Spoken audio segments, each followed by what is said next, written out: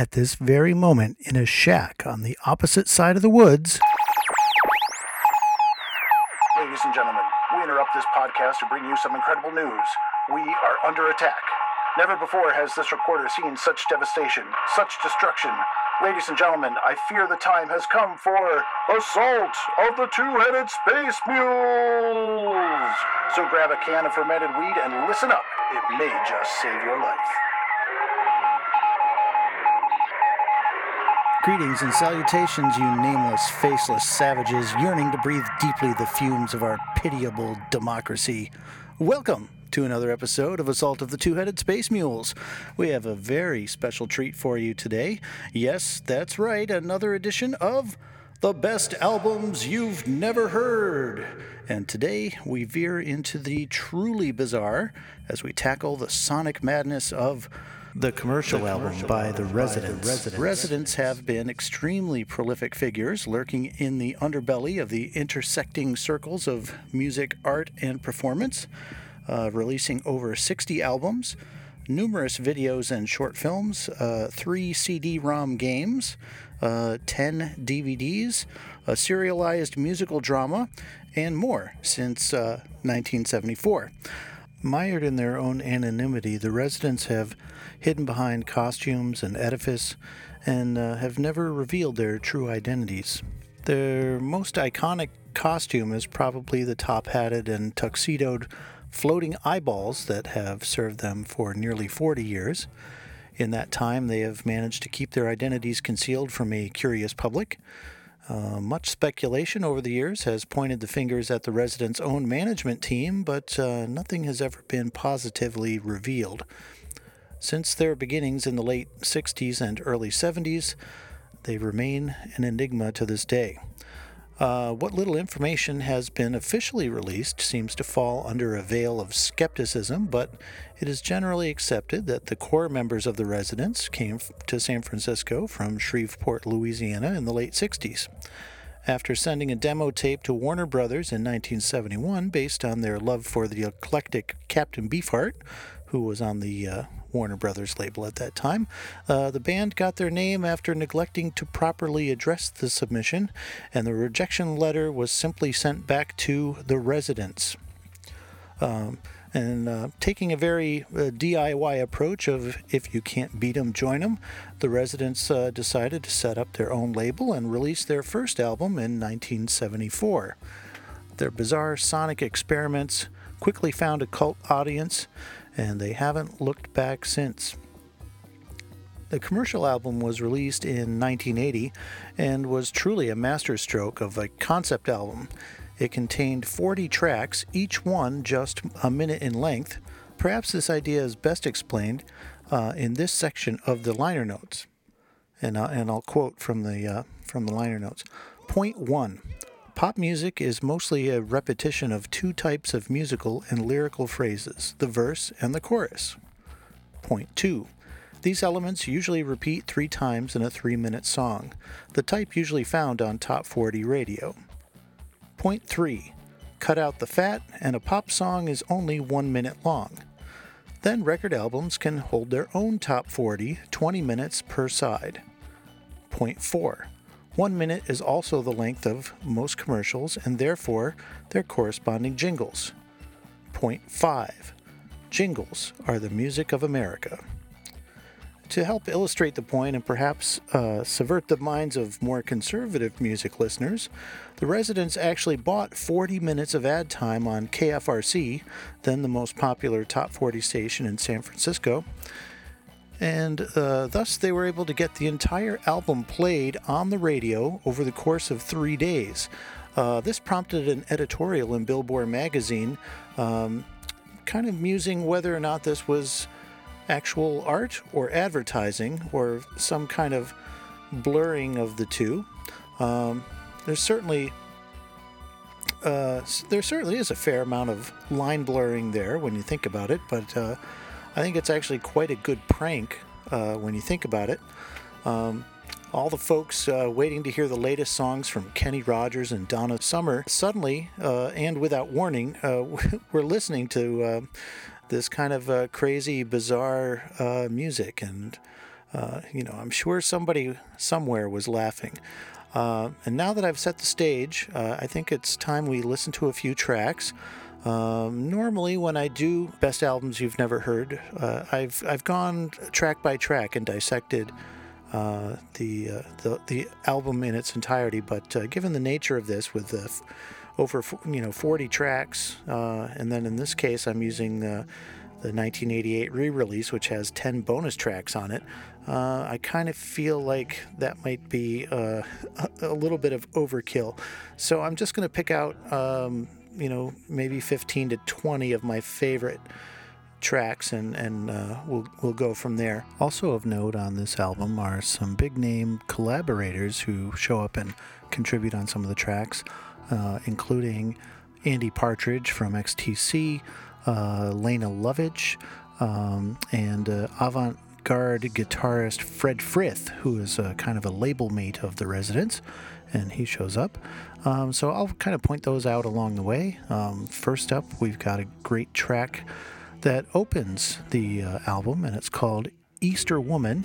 The vocals on this track kind of add a real air of creepiness that kind of sets the stage for the rest of the album. So just kind of take note of that. There's a real surreal element to this, and I will post it up on the webpage, but there's a very interesting kind of surreal video that went along with this track as well. But this opened the album, and I think it kind of gives you a good idea of what's to come.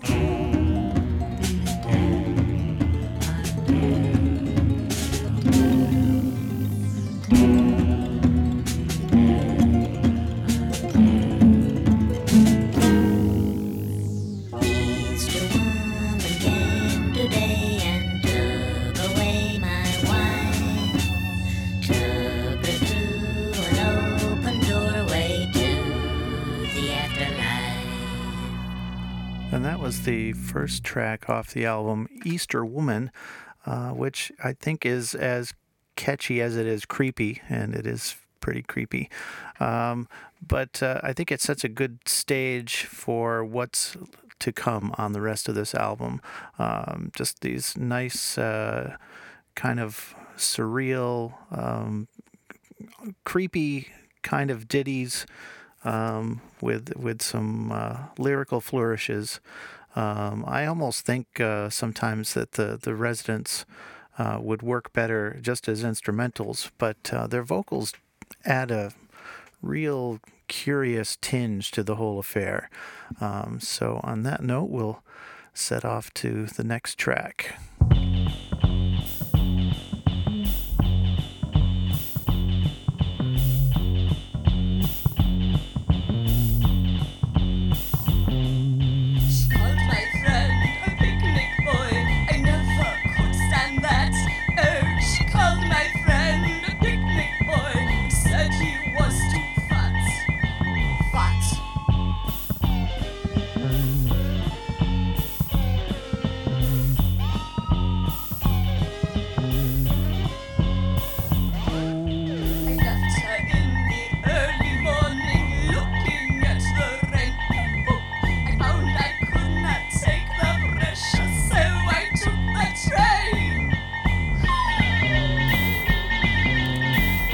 The song Picnic Boy, which features the kind of very processed vocals of punk songstress Lena Lovitch, and it's a neat little tune. Now the next track I'm going to play is called Amber, which has kind of got a little bit of a cowboy lilt to it, and you'll understand what I mean when you hear it. What's interesting to note here is that the vocals sound like they are a female vocalist, so it's possible this is also Lena Lovitch, but it's not really known. The Residents, like I said, were very, very much secretive about everything, so personnel from track to track, you just don't know who's playing. And when they had guests play, they rarely used their real names. Like I said, Andy Partridge from XTC is on this album on a later track, which we'll get to. But I think he was credited as Sandy Sandwich on as his credit went. So it's kind of hard to tell, but I guess that's part of the fun of The Residents. So here we go. Check out Amber.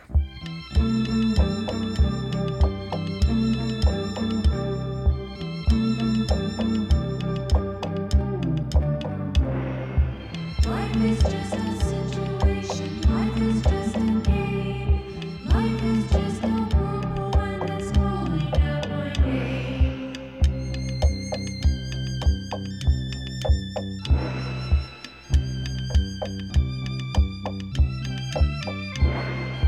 Amber was the autumn leaves and amber was the skin. Amber was the evening when the world will whirl her in.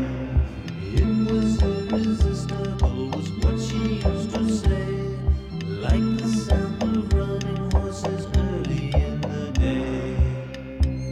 All right, so that was the track Amber, which has a little bit of a cowboy lilt to it, and I think it's kind of pretty, actually. The next track we're going to listen to is called Japanese Watercolor, which, again, some of the instrumentation kind of evokes that Japanese-style music or Oriental-style music. But what I find interesting about this song is that there's different phrases that kind of counterpoint each other.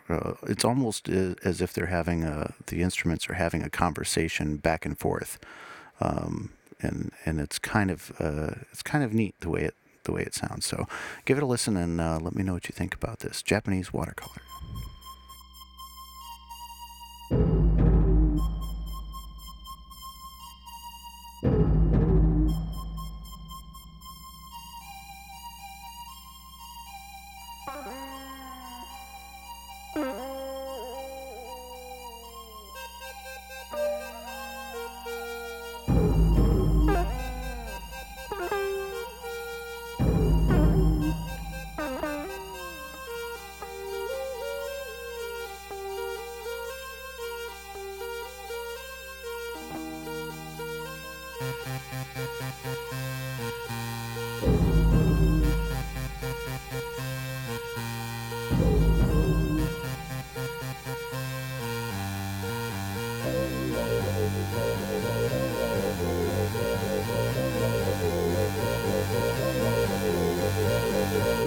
So the next track we're going to listen to is called Die in Terror, and it's one of my favorites. What's interesting about this is that it kind of uses some interesting instrumentation. It's got a little bit of a mouth harp at the beginning, which is used kind of almost as a texture or a rhythm. And then there's this really kind of sad and foreboding sounding banjo. It's probably the saddest, creepiest banjo playing I've ever heard. And then it almost sounds like it's going to be an instrumental, but then they throw in some lyrics at the end, which are kind of wind up being kind of chilling, actually. But give it a listen. Die in Terror.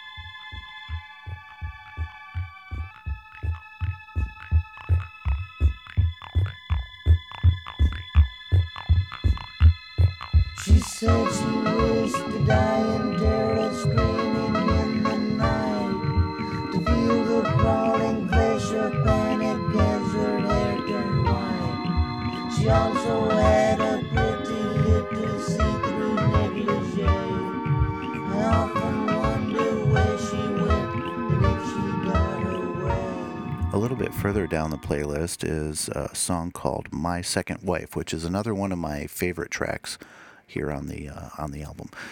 What's interesting to me about this is that the main instrument is presumably a synthesizer on this one, but it sounds an awful lot like whistling.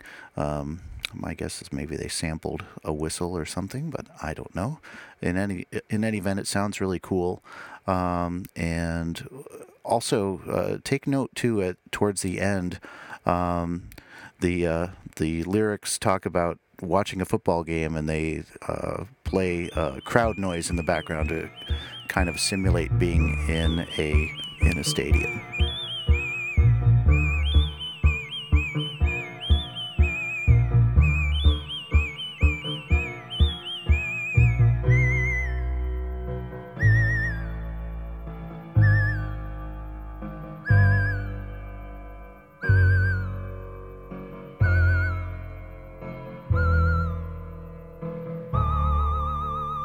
Yesterday my second wife fell in the afternoon, slipped into hysteria and talked about the moon. Well, this was only temporary, so the doctor said. So I watched a football game and she went off to bed.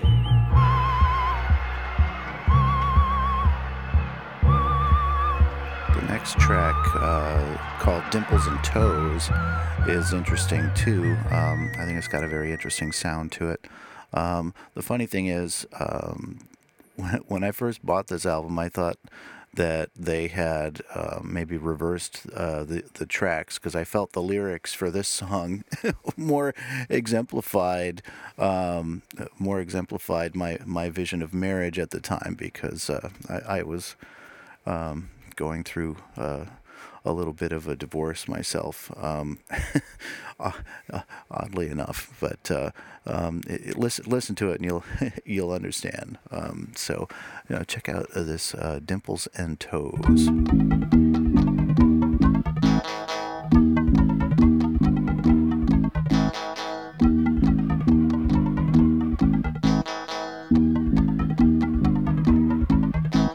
She is unhappy and even unkind. She will not listen, but I did not mind. Kissing her dimples and touching her toes.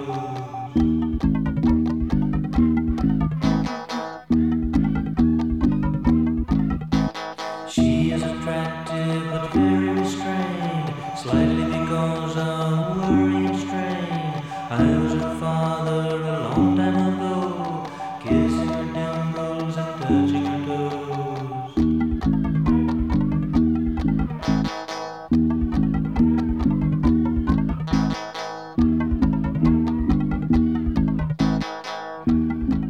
Okay, so I lied a little bit. This next track, The Nameless Souls, is actually a little better representation of my first marriage. It's I think I played this on an endless loop quite a bit during that time. But anybody who was around during that time will certainly understand where I'm coming from. She was just uncaring, she was just untrue. She was just indifferent, what else could she do?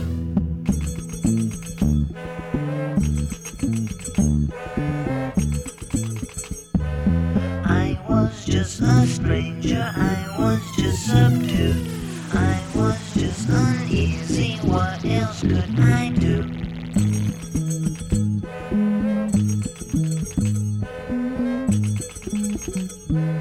We were just the nameless souls that sit inside, wishing that we were someone on the outside, wishing that we were the ones on the outside, wishing that we weren't the ones who were stuck. This next track is called Love Leaks Out, and it is so reminiscent of Tom Waits that I've got to believe that somebody influenced the other, whether Tom Waits heard this and used it as a basis for some of his music, or vice versa.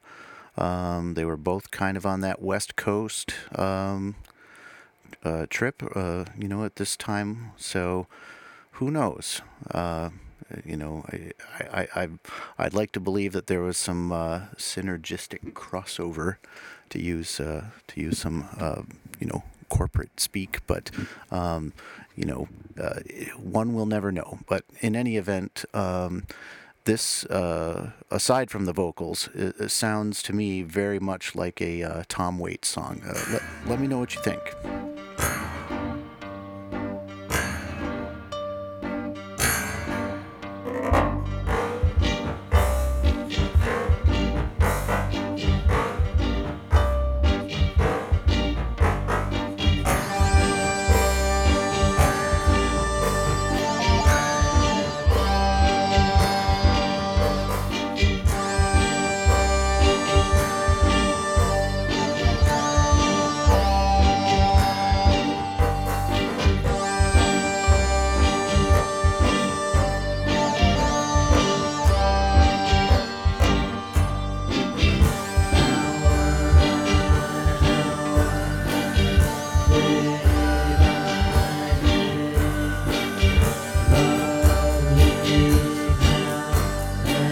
So that is Love Leaks Out, a track that I find to be very much like Tom Waits. I don't know what you think. I'd love to hear it. Of course, you can email me at spacemules@yahoo.com, or heck, tweet me at spacemules is the handle for the show. Maybe I figure I'd get a few plugs in here in the middle of the show. Why not? The next track up is called Tragic Bells. It's an interesting little track that I really like, partly because it has a really neat synth line in it that reminds me an awful lot of some of the synthesizer work you would hear on shows like In Search Of back in the 70s. So coming out in 1980, this was actually a little bit of a retro sound coming out, but it's a really nice, almost creepy kind of sound. Check it out, Tragic Bells.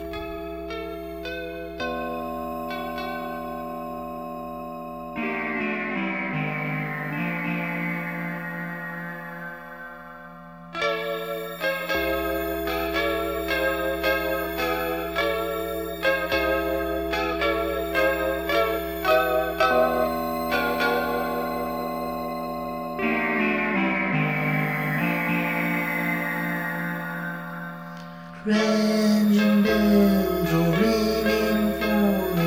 Tragic bells are ringing in my ears again. And I don't know when As we continue to skip farther ahead into the album, this next one is a little more song-oriented than some of the mostly instrumental tracks that we've had. This one has vocals going through it just about the entire length of the 1 minute duration, as opposed to some of these which seem like the vocals were just kind of added on after the fact for the last 10 seconds or 15 seconds. So this one's a little bit different. This one seems more like a normal, quote-unquote normal song, and it only gets better when the chorus harmonizes, quote unquote harmonizes at the end. Check it out. This is called Give It to Someone Else. I wanted to give it to someone else and hear what they would say. I wanted to give it to someone else and watch them as they played.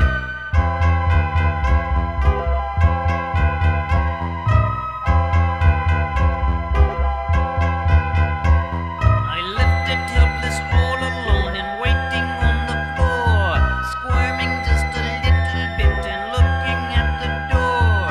He would take it as he wished and I would listen in, documenting as I would the sound of slapping skin. I wanted to give it to someone else and hear what they would say. I wanted to give it to someone else and watch them as they played. I wanted to give it to someone else and watch them as they played. This next track is called Birds in the Trees, and it makes use of some electronic noises that sound an awful lot like chirping birds on first listen, and it's made use of during the song. But what I find most interesting about this track is the vocals themselves.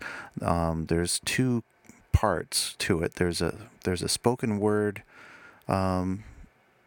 part, which is kind of a counterpoint to the sung lyrics that are vocalized, and those are almost done in a kind of faux operatic style in a way. But what's interesting to me is it somewhat reminds me of a Christmas song. It kind of rhymes with a little bit. For the life of me, I can't quite place it. But if you, I want to say the lyrics are kind of like, down on your knees, I can hear the angel calling. And I don't remember what song that is for, we just had Christmas. I should know what, I should know what song that is. But it kind of sounds like that. So I'm wondering if they were channeling the Christmas music when they were doing the song. Check it out. Let me know what you think.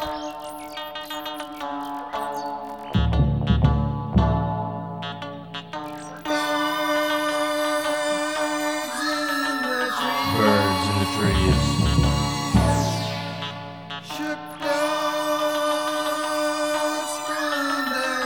dust from their wings.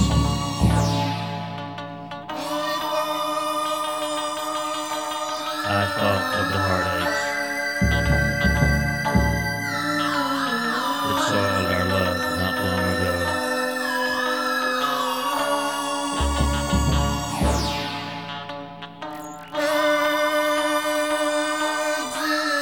Birds in the trees. Now sleep. A little bit farther down the list, we've got a song called Love Is, and it's a really interesting track, I find. It's got this cute little melody, but it's also got, it's echoed by this not so cute sounding counterpart, and then there's the vocals. The vocals kind of kick in, and they're just a completely jarring, different. They almost sound like they came from a completely different song, which is kind of funny. What I find interesting too about the vocals is that they sound like they remind me of some of the vocal experiments that Brian Eno has done, and I think those of you who might be familiar with Eno's work will know exactly what I'm talking about. I think.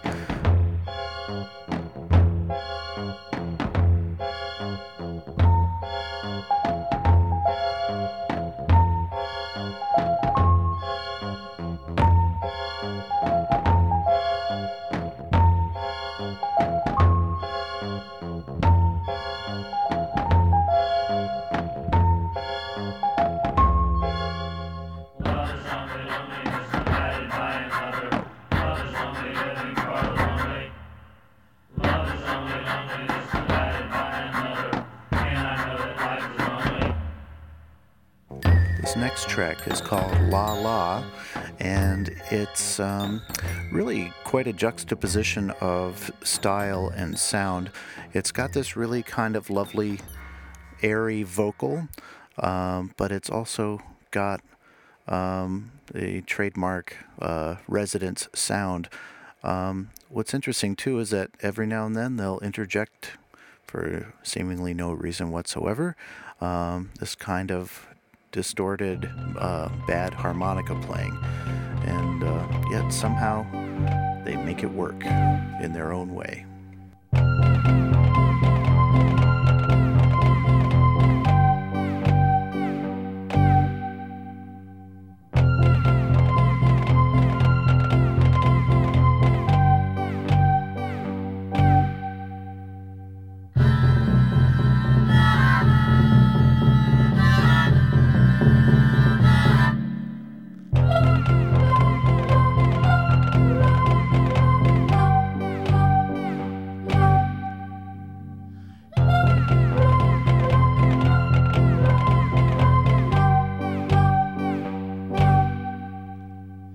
This next track that we're going to listen to is called Margaret Freeman, and this is the song I kind of alluded to earlier that the great Andy Partridge from XTC plays on. He's notably credited in the liner notes as Sandy Sandwich, but this is indeed Andy Partridge playing on this track, doing vocals and I guess playing some guitar as well. But check this out. It's called Margaret Freeman.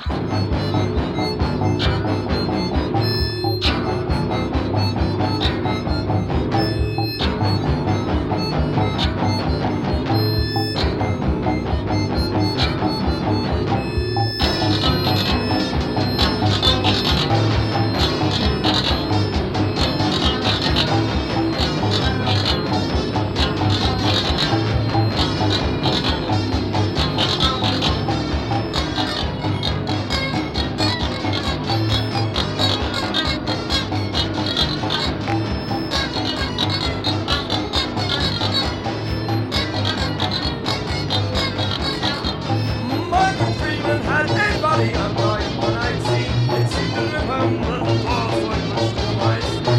One day while she washed the dishes in the new I saw our mother's son was a rotten pig. This next track is called The Coming of the Crow, and it kind of brings to a close our look at the official release of the commercial album.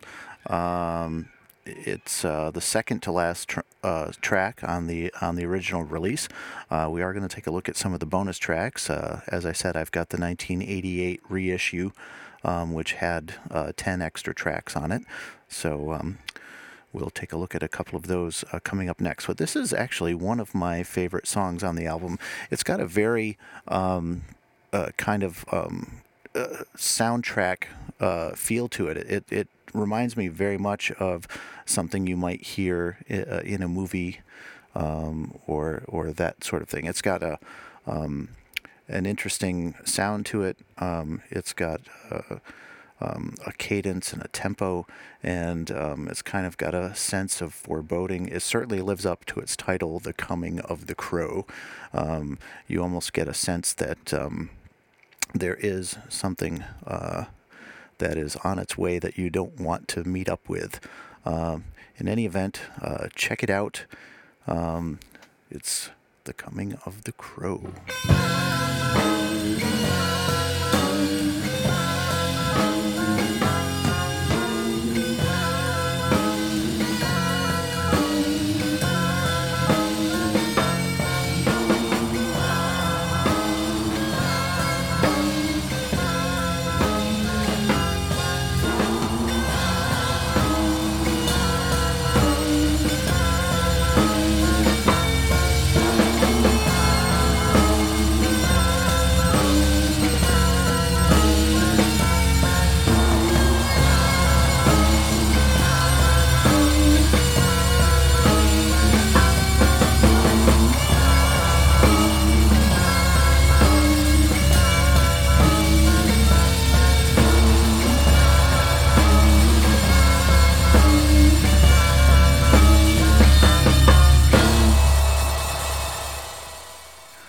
Love how that one comes to a big crescendo at the end there. Coming up next, we've got we're going to delve into some of the bonus tracks that are included on here. A couple of them I'll just mention. They threw on some cover songs. One is kind of a twisted version of the Ramones' "We're a Happy Family." There is also a kind of a warped cover of Jailhouse Rock, and Hit the Road Jack, the old Ray Charles classic. And then there's a version of James Brown's classic, This Is a Man's World, which I'll get to in a little bit because it's one of my favorite Residents songs covers. But I thought I'd start up with this kind of outtake from the commercial album. It's called Shut Up, Shut Up, and honestly, I'm not sure why they left this off. I think this is this is an awesome track. The guitar on this is so crunchy and awesome. I'm not sure. Maybe it sounded too commercial for them to put on the original album. But check this out. It's called Shut Up, Shut Up.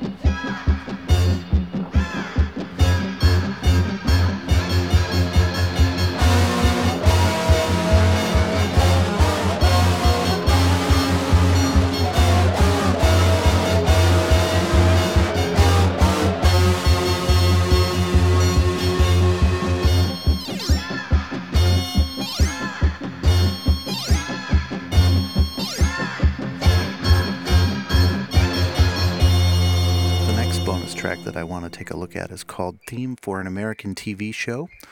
And it's kind of interesting. According to the liner notes, it was composed for a weekly comedy series and was rejected as being too strange.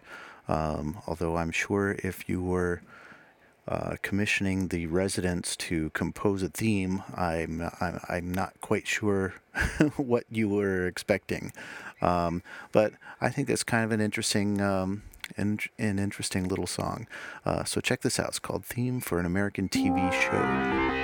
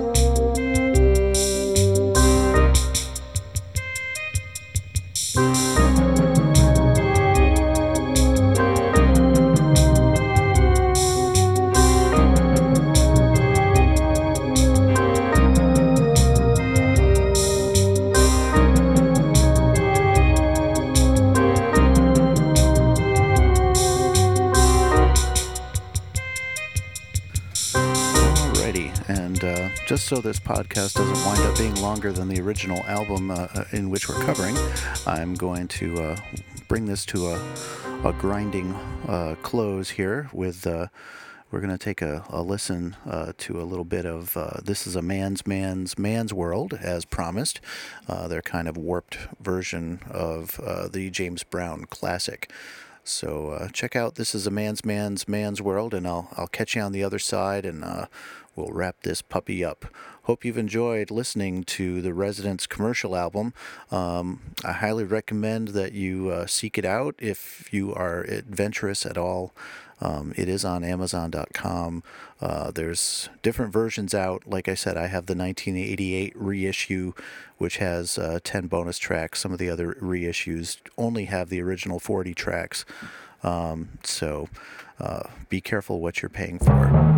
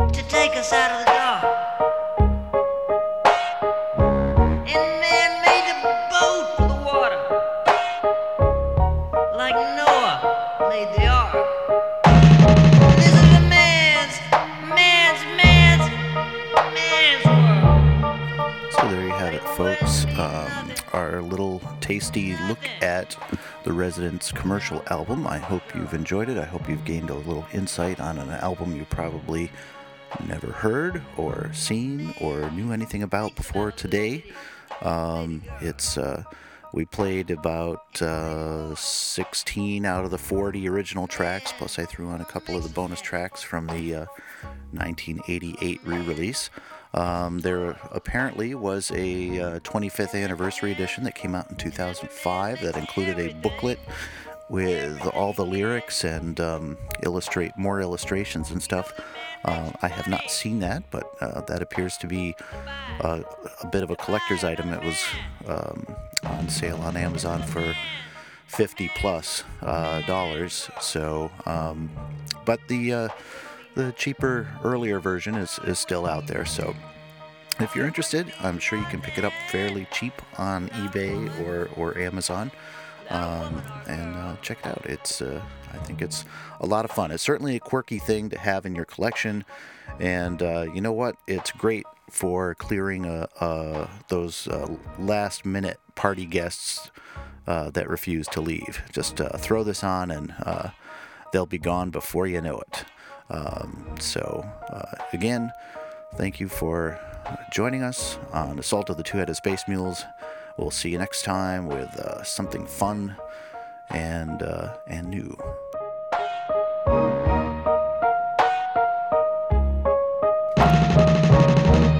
Assault of the Two-Headed Space Mules is copyright 2013 by Douglas Arthur for Dougside Syndicate. You can contact the show by sending email to spacemules@yahoo.com, or you can follow us on Twitter @SpaceMules, and head over to Facebook for the official Assault of the Two-Headed Space Mules fan page for all the latest news, updates, and photos. And don't forget to check out cafepress.com/spacemules for Assault of the Two-Headed Space Mules swag. T-shirts, hats, coffee mugs, you name it, we have all the highest quality merchandise you can shake a Zuni doll at. Thanks for listening. I do appreciate it. Don't forget to tune in next time when you'll hear my brother say, "You want me to chillax? First step, don't say chillax."